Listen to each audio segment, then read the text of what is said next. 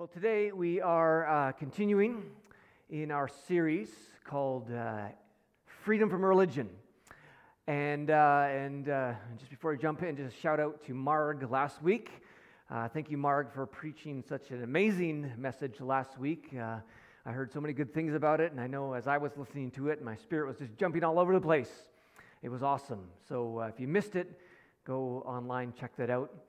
But today we are continuing in our series called Freedom from Religion. This will be the fifth message in this series, and we have a few more to go before we're over. If you've been with us, this series has kind of been building on each other. But last week we looked at how the Scriptures can be used by some folks to kind of justify all kinds of horrible things. That the Scriptures can actually be used to keep people in negative religion if they're read in the wrong ways. And the reality is that you can have two different people read the Bible, and you can have one person respond with sacrificial love and feeding the poor and caring for the immigrant and really just having a heart to love people. You can have someone else read the Bible and respond with violence, with justification for their hatred of certain people or staying away from a certain kind of group or whatever it might be. And if you don't believe me, then you just need to take a quick church history lesson, and you see this all throughout church history.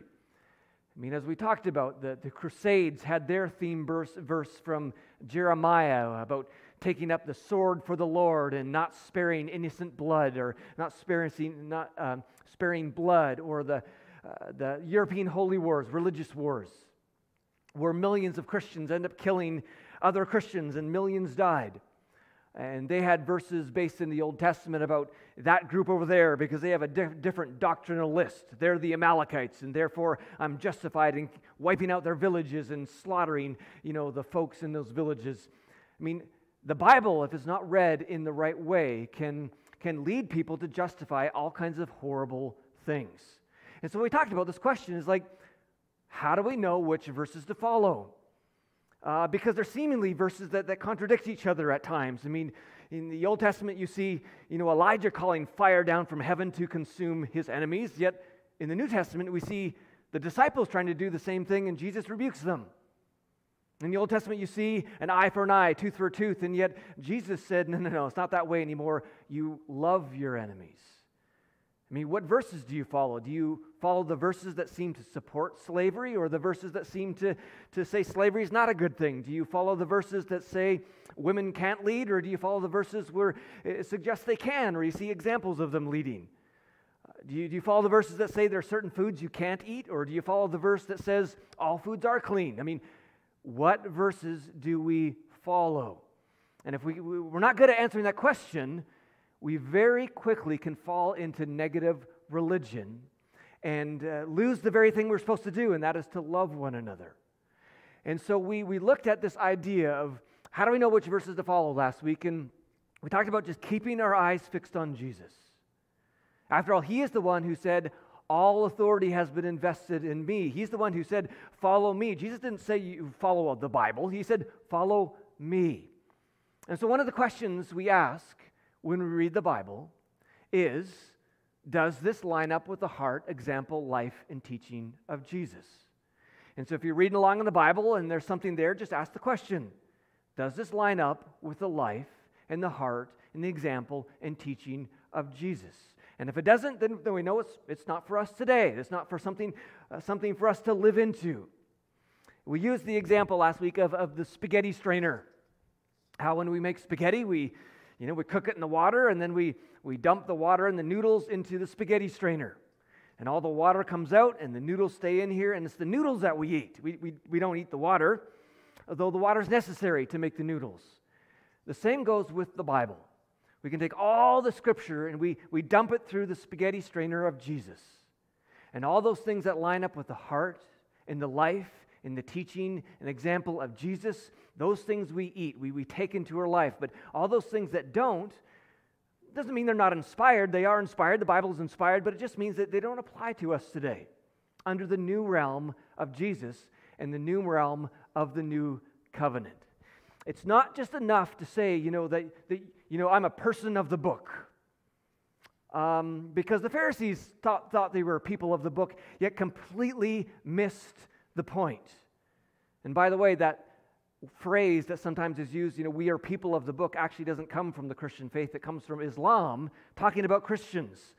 But the reality is we are not people of the book primarily. We are primarily people of Jesus. Again, we looked at this verse in John chapter 5, where talking about the Pharisees who knew the Scriptures inside and out. They studied the Scriptures so that they might not sin. Yet Jesus looks at them and says, you search the Scriptures because you think they give you eternal life, but the Scriptures point to me. There's a point in the Bible. It points to Jesus.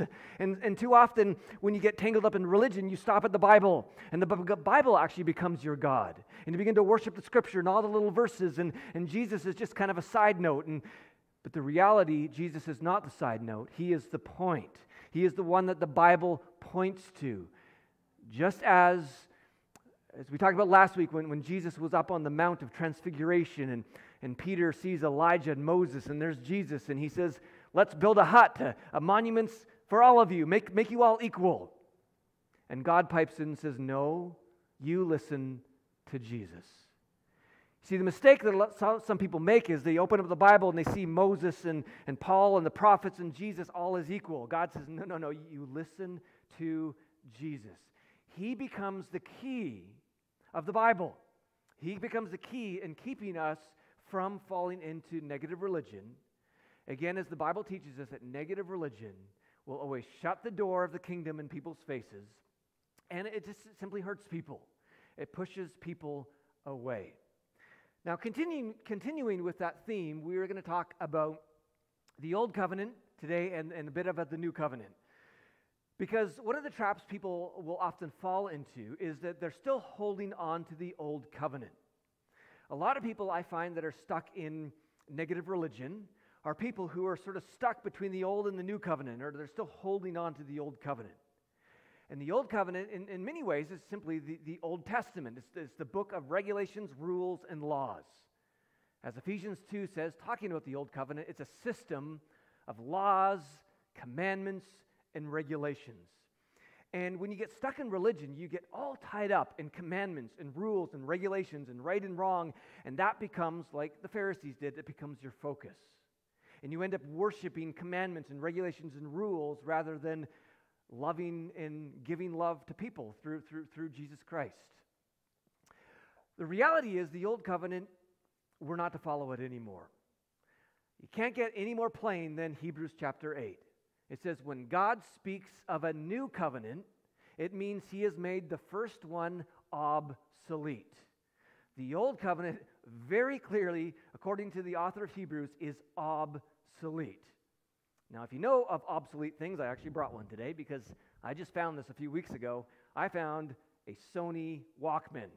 I was down at my dad's place, and he was been looking through some old stuff, and he found an old Sony Walkman. And I don't know about you, but I remember these things back in high school, and I think there's even a cassette in there. Wedding songs. This is probably from our wedding, way back in the day. This thing is cool, but it's obsolete. We don't use these anymore. I mean, you probably can't buy them new anymore, maybe used on eBay, but because we have something so much better than the Walkman.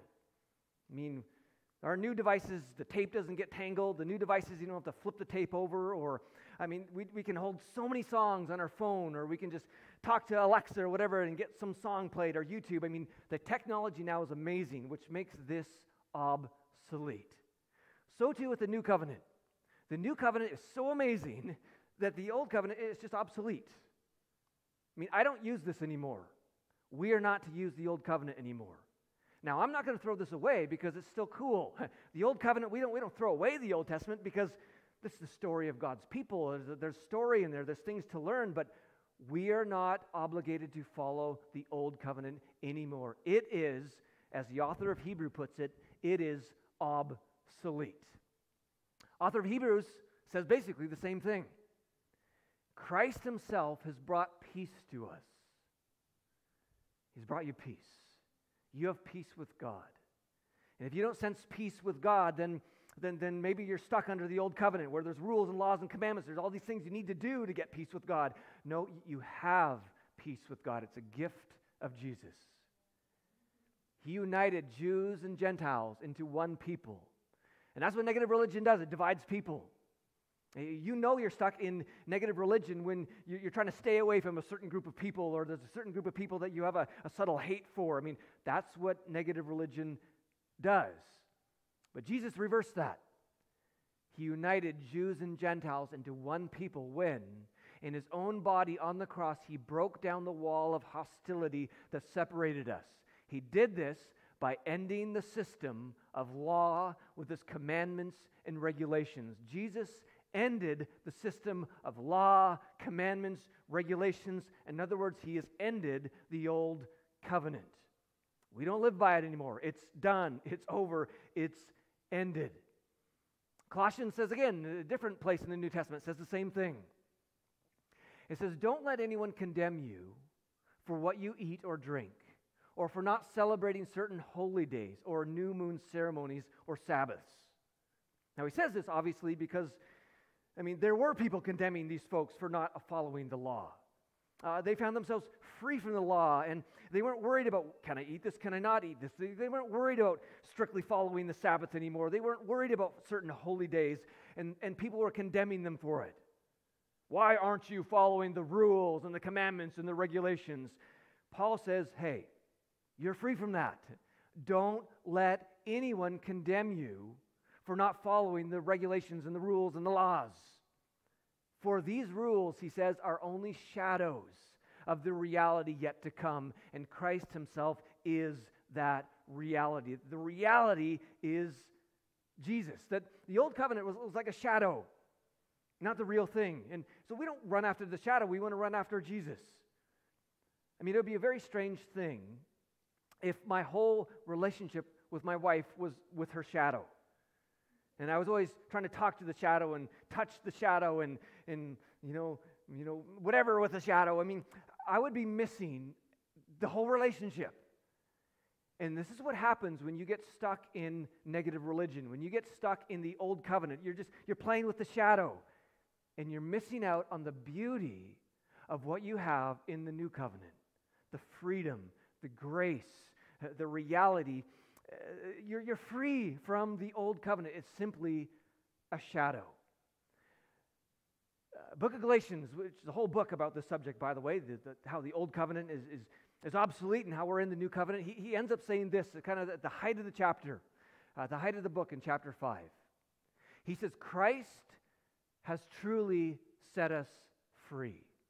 Now make sure that you stay free and don't get tied up again in slavery to the law. And this is a very serious point. You are free in Jesus. Don't get caught up in slavery to, is this right or wrong, and commandments and rules and regulations, because it'll pull you in the wrong direction. And sadly, I've had Christians who have been part of this church, who have at one time been very free and have got caught up in some of the old covenant and have gotten pulled back into the system, which often brings bondage rather than freedom.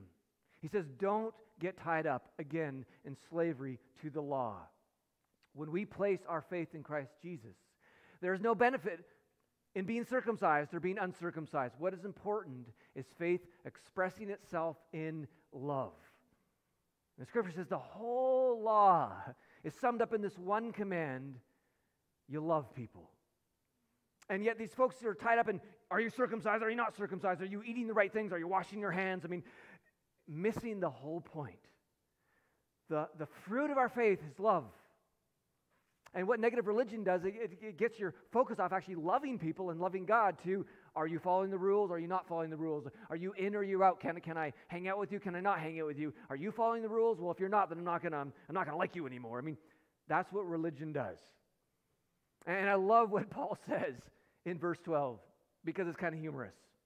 He says, why don't these agitators, obsessive as they are about circumcision, go all the way and castrate themselves?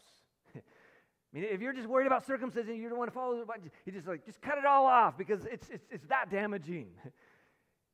Don't get caught up in slavery to the law. Paul was serious about this. Jesus spent a lot of his ministry fighting against this because he came to set us free.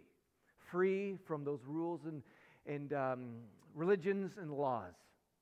Brooks Cavey, in his book, The End of Religion, and if you've noticed, I've quoted from him every week because part of the series is based off his book. And if you're looking for an awesome book to read, he wrote this book called End of Religion, and it gives 1,000,000 times more detail than the sermon series on this subject. But if this sermon series has inspired you or caused you to be curious, check out Brooksy Cavey's book.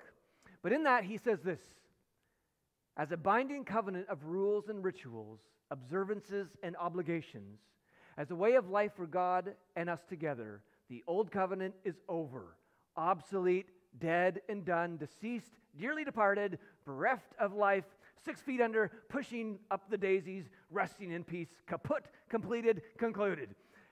It's obsolete. We don't follow the old covenant anymore. Now, some people will object to this using this verse, and we're going to talk briefly about this because I've had lots of conversations with folks who are getting tied up in the old covenant, and they always bring up this verse, and this is Jesus. He says, don't misunderstand why I have come. I did not come to abolish the law. And they'll say, hey, Jesus didn't come to abolish the law, therefore we still need to follow it. It says, I did not come to abolish the law of Moses or the writings of the prophets. No, I came to accomplish their purpose. I tell you the truth, until heaven and earth disappear, not even the smallest detail of God's law will disappear until its purpose is achieved. And so they see the Old Testament is still, at least part of it is still binding. Maybe not all of it, they say, but certain parts of it. But the question is, like, what parts? I mean, the parts where, if a priest's daughter is a prostitute, that you burn them to death? Is it the part where you stone rebellious children, or is it the part where you're not allowed to get tattoos? I mean, again, other people will kind of pick and choose based on their religious interest which verses still apply today from the law. But he says here, Jesus didn't come to abolish the law, but he came to fulfill it. That doesn't mean that we still follow it. It is obsolete, but it's fulfilled. I mean, it's just like you could say, we're not going to throw this Walkman away because we got newer technology, but the newer technology kind of fulfills this, is just better. And that's the point of Jesus. Galatians says it this way, and Galatians says it quite clearly. It says the law was designed to last only until, not until the end of the age, only until what? The coming of the child who was promised. The law was designed to last only until Jesus came, and now that Jesus is here, we don't follow the law anymore. He goes on in Galatians 3, before the way of faith in Christ was available to us, we were placed under guardian by the law. We were kept in protective custody, so to speak, until the way of faith was revealed. Let me put it another way. The law was our guardian until Christ came. It protected us until we could be made right with God through faith. And now that the way of faith has come, we no longer need the law as our guardian. The law was simply a babysitter until Jesus came. It's like, when you hire a babysitter for your kids and then you return as the parents, you send the babysitter home. The law was just a babysitter. And now that Jesus is here, we no longer follow the law. It was simply a guardian. It doesn't mean that we throw the babysitter away. We just say, go home. It doesn't mean, we still maybe have contact with the babysitter and talk to the babysitter, but it's not absolutely necessary for life today. But Jesus says in this passage, I tell you the truth, until heaven and earth disappear, not even the smallest detail of God's law will disappear. And so a lot of folks will say, look, it's until heaven and earth disappear that the law is still going to be here, and therefore we still need to follow it. Not the least detail will disappear, they say, or as the NIV says it, not the least stroke of the pen, or the King James, not a jot or a tittle. The smallest little letter in the Hebrew alphabet will disappear. So people say we still need to follow the old covenant. But the problem with this is Jesus clearly was not being rigidly literal here. For a couple reasons. First of all, the reality is some of God's law has disappeared. The reality is we actually don't have any of the original manuscripts of the law. We don't have any of the original manuscripts of the New Testament. We have lots of ancient copies, and we have copies of copies, and we have all these copies that are compared, and there's a whole science called textual criticism where they try to get back to the original, and we can get super close. But about 1% of the Old Testament we're actually not sure about. Now, that shouldn't worry you because that 1% has nothing to do with essential doctrine, but the reality is about 1% of the law has disappeared. We're not quite sure what it says. Jesus wasn't being rigid literal, and more importantly, Jesus himself did not follow every jot and tittle of the law. He broke the law. He said things contrary to the law. So if Jesus did things contrary to the law and broke the law, what would make you think that we are still bound to it? I mean, the law clearly says there's lots of foods you shouldn't eat. Jesus clearly says that all foods are clean.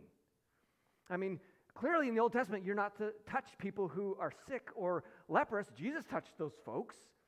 I mean, lots of rules about the Sabbath in the Old Testament. In fact, there was a guy who was stoned to death for picking up sticks on the Sabbath. Yet Jesus, he told people to pick up their mat and walk. Jesus did not religiously follow the law. Again, the point here is not that we're still under the law. Jesus' point is its purpose has been achieved. The Old Testament is still going to be there until heaven and earth disappear, but it's obsolete. And we don't throw it away because it's still the story of our history, the story of God's people.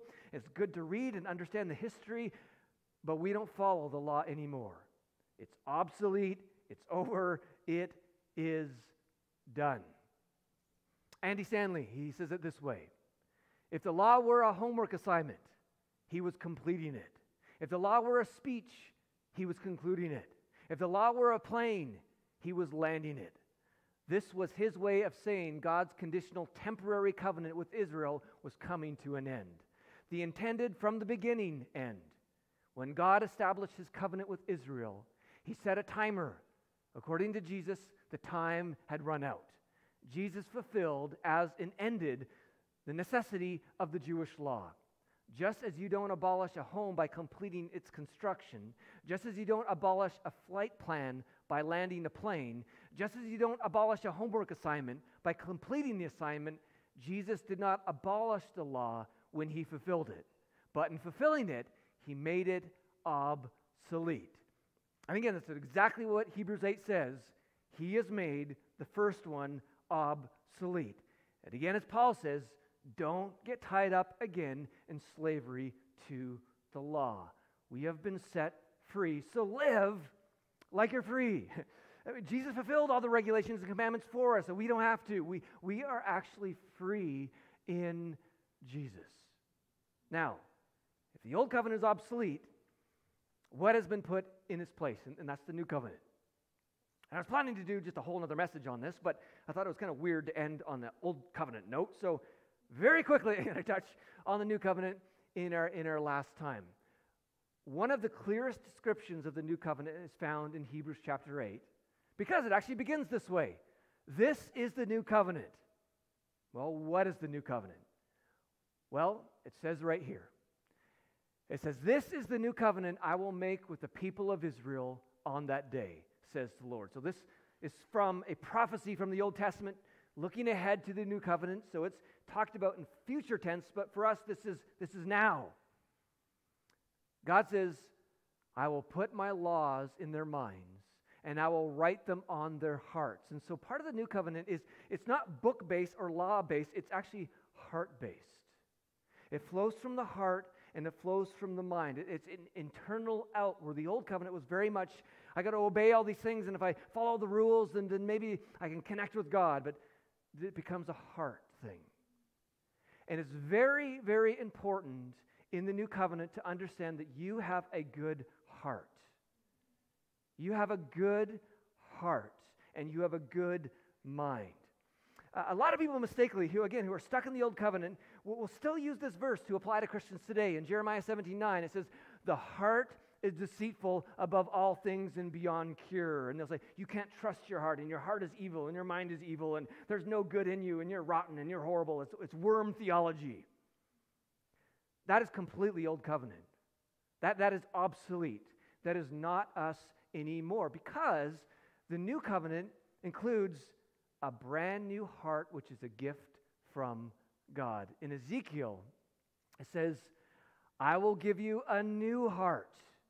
That old heart that was broken and deceitful, you don't have that anymore. You have a new heart, and that new heart is from God, meaning that new heart is beautiful, meaning that new heart is good. I will give you a new heart, and I'll put a new spirit in you, and I'll take out your stony, stubborn heart and give you a tender, responsive heart. This is what you have. You have a good heart. The old covenant teaching or negative religion teaches you can't trust your heart. Your heart is evil. Your heart is deceitful. No, that's old covenant. You have a good heart, a new heart. You can trust your heart because God's at work in your heart. In fact, you can trust your mind because you have a good mind, because the Bible also says we have the mind of Christ. You see, God has saturated us in the new covenant. Every aspect of it is flowing with God. In Him, all things hold together, and every cell of our being is held together by the goodness of God. And the new covenant reality is you have a good heart, and you have a good mind. And so when you're trying to figure things out, you can say, well, what is my heart saying? Because you know your heart has been given by God. What is your mind saying? Because you know your mind has been given by God. In fact, Philippians 2 says, for God is working in you, giving you the desire and the power to do what pleases Him. That comes from within. In other words, your deepest desires under the new covenant are entangled with God's desires. And this is why we don't need to focus on a book as much as we need to focus on the heart and a relationship with Jesus, because in our heart is found the deepest desires of God, that it is far more about our heart than about a book. And the early church lived this way. When they had to make a big decision in Acts chapter 15, sure, they looked at the Old Testament scriptures, but they also talked to God, and they also looked at their heart. And as they made the decision, they said this: it seemed good to the Holy Spirit and to us. In other words, it seemed good to the Holy Spirit, and it felt good in our hearts. Because they understood that under the new covenant, you have a good heart. Very, very important understanding of the new covenant. We could do a whole sermon on right there, and maybe we should one day. Secondly, the new covenant is relationship-based, not law-based. It goes on in Hebrews 8 and says, I will be their God, and they will be my people. That we are His dearly loved kids, that He draws us in and He holds us close, that it is about relationship. There's not a bunch of sacrifices we have to do. There's not a bunch of rules and things you got to do to get to God. You don't have to read your Bible 3 times and 4 chapters in order to get into God's presence, because God's presence is already there. He will never leave you nor forsake you. There is peace with God. You can boldly go into His throne room, whether He had a bad day or a good day. It's relationship-based. And He says this, and they will not need to teach their neighbors, nor will they need to teach their relatives, saying, you should know the Lord, for everyone from the least to the greatest will already know me. That deep down in our heart, because God is giving the desires of His heart, that deep down that we know God, that we don't have to go through a mediator. I mean, you don't have to go through me to get to God. You don't need teachers and gurus and certain leaders for you to access God. I mean, they're important because we learn stuff from them, but they're not necessary for a relationship with God. That God is at work in your heart. And you can go to Him if you got questions and talk with Him and listen and see what He's stirring in your good heart and in your good mind. Part of the new covenant. Again, lots more to say on that, but we got to finish. In the old covenant, we see even back then this was God's heart. In Hosea it says, I want to show love. I want you to show love, not offer sacrifices. I want you to know me more than I want burnt offerings. In other words, the whole sacrificial system was never God's ideal. In fact, there's good argumentation that the whole sacrificial was not even God's idea, that it was Him simply adopting things in the culture to kind of help them along. But that was never His ideal. His ideal was that we would show love and that we would know Him, that we would give and receive love. This is why the Bible says the whole law can be summed up in this one command: to love. Finally, the new covenant is grace-based, not sin-based. And it ends with this: and I will forgive their wickedness, and I will never again remember their sins. This is how serious God is about forgiveness. He will never again remember our sins. Now we remember, and sometimes when we think about coming to the presence of God, we remember our sin and go, oh, I better do some things. I better do some penance or, do some acts of service, and so God will like me. No, God's like, what are you talking about? I don't even remember. I forgot. As far as the east is from the west, so has he dealt with our sin. And so whenever you're relating to God and some sin issue comes up and you think it's a barrier, just remember what Jesus said. It is finished. Again, when you're stuck in negative religion, you think your heart is deceitful and that you're such a rotten sinner and you're horrible, and yet the New Testament doesn't talk like that. Very rarely does the New Testament talk about us being sinners. It does say that at sometimes, but most often it talks about us being saints. And the most often it talks about us being in Christ. That we are saturated in Him and in the love of the Father and the Holy Spirit. The new covenant is all about closeness. It's about grace. It's not about performing. It's not about rules and rituals and regulations. That's all done. That's obsolete. We can enjoy loving God and loving each other. We can be free, truly free. And by the way, the only way you can really love people is if you're free. If you're still tangled up in rules and regulations, you will never be able to love people properly because you'll always be judging them. You'll always be wondering, are they following the rules or are they not following? Do they have the right doctrinal list or the wrong doctrinal list? And you'll never actually be able to love them deeply. Jesus has set us free. And we're going to end with communion today because the new covenant and communion are connected very closely.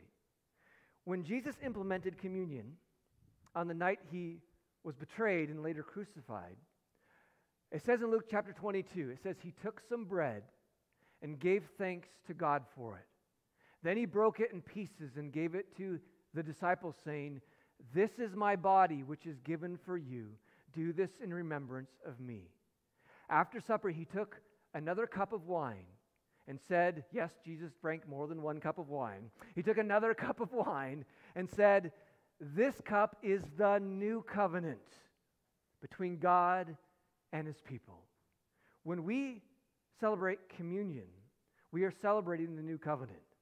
We are reminded that God has given us a new heart and that we have the mind of Christ. We're reminded that it's about relationship. We're reminded that we are following Jesus, not the Bible. The Bible's not the end in itself. The Bible points to Jesus, but we follow Jesus. We focus on Jesus. We look to Jesus, His heart and His example and His model. And we are reminded that we are forgiven. We're reminded that there's no more barrier between us and God. There's no barrier between us and each other, that we are free. So if you have your communion, let's begin by taking the bread together in remembrance of the new covenant.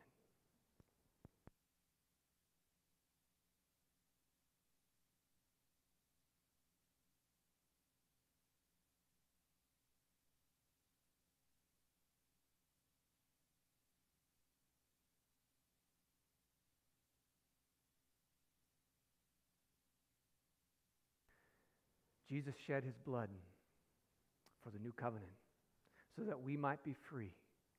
Don't go backwards. Don't, if you will, spit in the face of Jesus and go back to rules and regulations. He came to set you free. He has brought you in to the new covenant. Let's be reminded of that by taking the cup.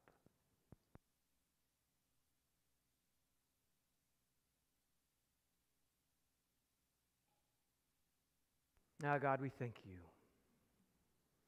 that you've set us free from the burden and the wariness of all the commands.